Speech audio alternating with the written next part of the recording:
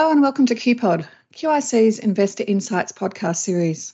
I'm Alison Hill, State Chief Investment Officer at QIC, and each week we invite our listeners to take 10 and get an update on economics, markets, and other topics of interest for institutional investors. And each podcast, I'm joined by QIC's Chief Economist, Dr. Matthew Peter. Hello, Matthew, and a Happy New Year to you. Happy New Year too to you, Alison, and big year 2023 in front of us. No doubt it's going to be jam-packed with excitement, just like the last couple of years have been. I have no doubt as well, and indeed on the success of 2022, and just because of how jam-packed we think it might be, we're actually moving these podcasts to weekly.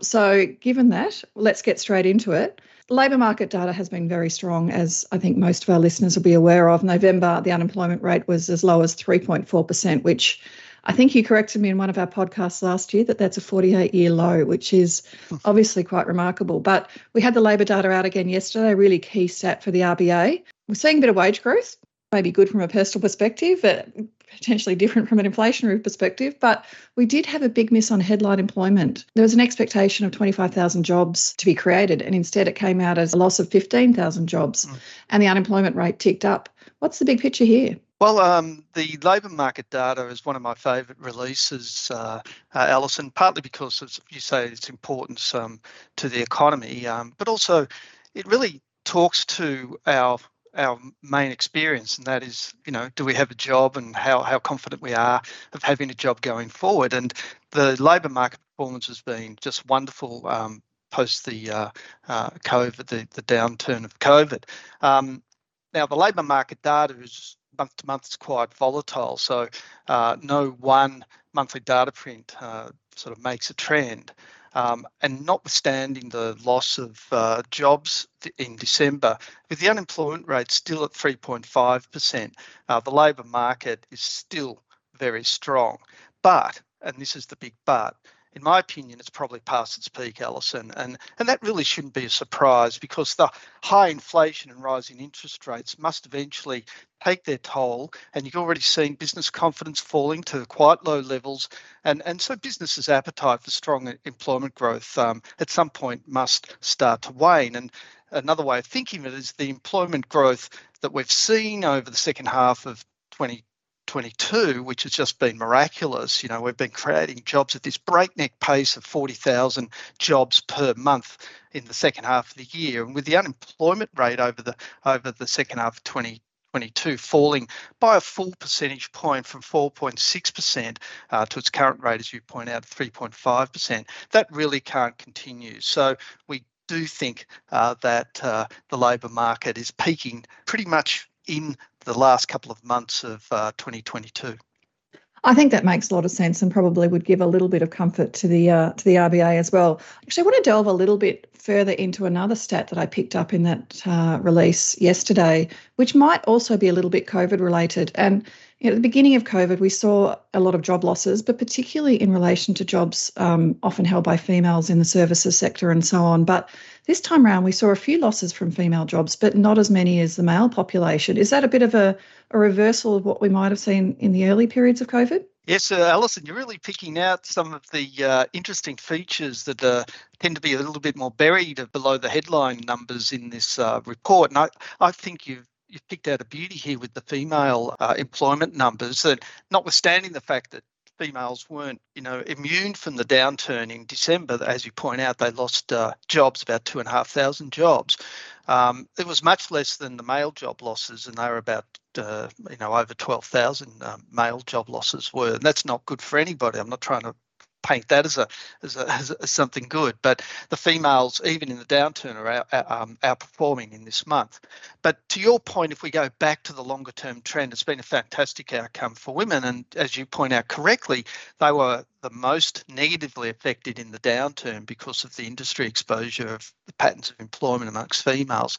But since then, we've seen a really remarkable recovery in female employment. So, for example, female employment now is about 6.6% higher than it was relative to the pre-COVID level of employment, of female employment, which is a fantastic outcome in any circumstances.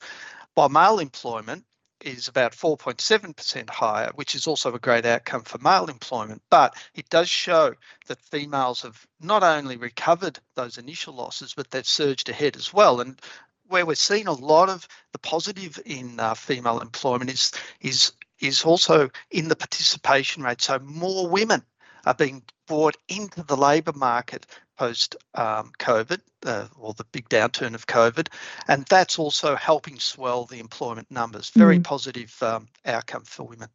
It is, and it's got to be positive for the economy overall as well. And talking of that, let's turn to the outlook. You've said that we're past peak labour market. Where do you think we're headed over 2023? Yeah, well, the full impact of higher inflation and higher interest rates is really yet to work its way fully through the Australian economy, and growth will slow through 2023 and will be below trend, we think, unfortunately, for most of 2023. We'll probably avoid a recession, but it'll be quite a weak economy whilst we adjust to these higher inflation, higher interest rates. And that'll result in a sustained slowing in employment growth, and we should see a gradual lift in the unemployment rate. We expect the unemployment rate to be up around 4% by the end of the year. You're listening to Alison Hill and QIC's Take 10 podcast, where I'm having a discussion with Matthew Peter.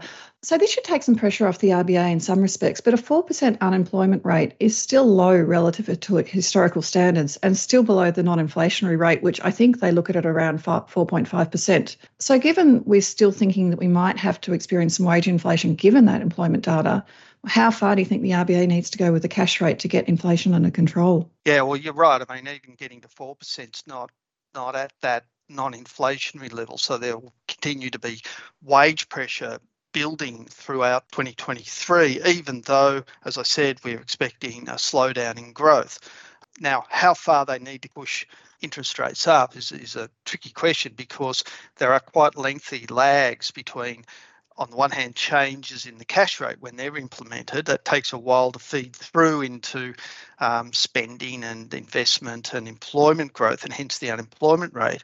And then there's another lag between adjustments in the unemployment rate and when that sort of features in wage growth, and then that feedback loop into inflation, obviously.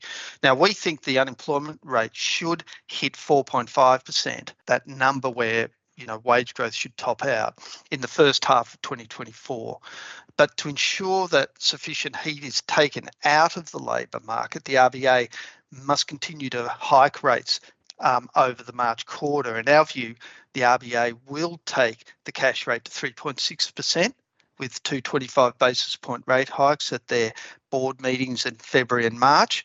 But then it can pause. It can leave the cash rate at 3.6% as the higher rates work their way through the economy, Alison, contributing to an ongoing abatement in inflation, and importantly, facilitating this gradual rise in the unemployment rate back to the more sustainable level of around 4.5%. Now, as we're going through 2023, one of the issues that we're going to be facing, particularly in markets, is a slowing growth, but still a relatively high rate of inflation, notwithstanding the fact that it's coming down, but also higher wage growth.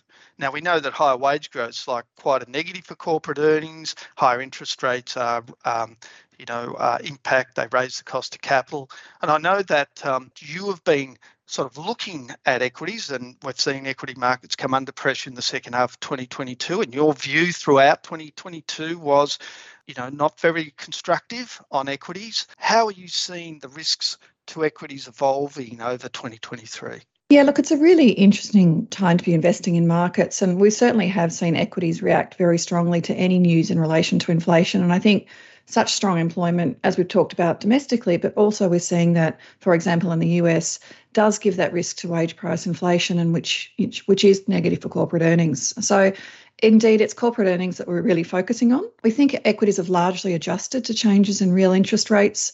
And while we've seen some softening of earnings in terms of analyst earning expectations, we really don't think we've seen them come back to a level which is, consistent with the economic outlook. For example, analyst earnings on a consensus basis are about 10% above the trend line looking back in history. And that doesn't seem to us very consistent with an environment of a slowing economy or one that potentially internationally might go into some form of recession. So we do think we'll see some softening in corporate earnings.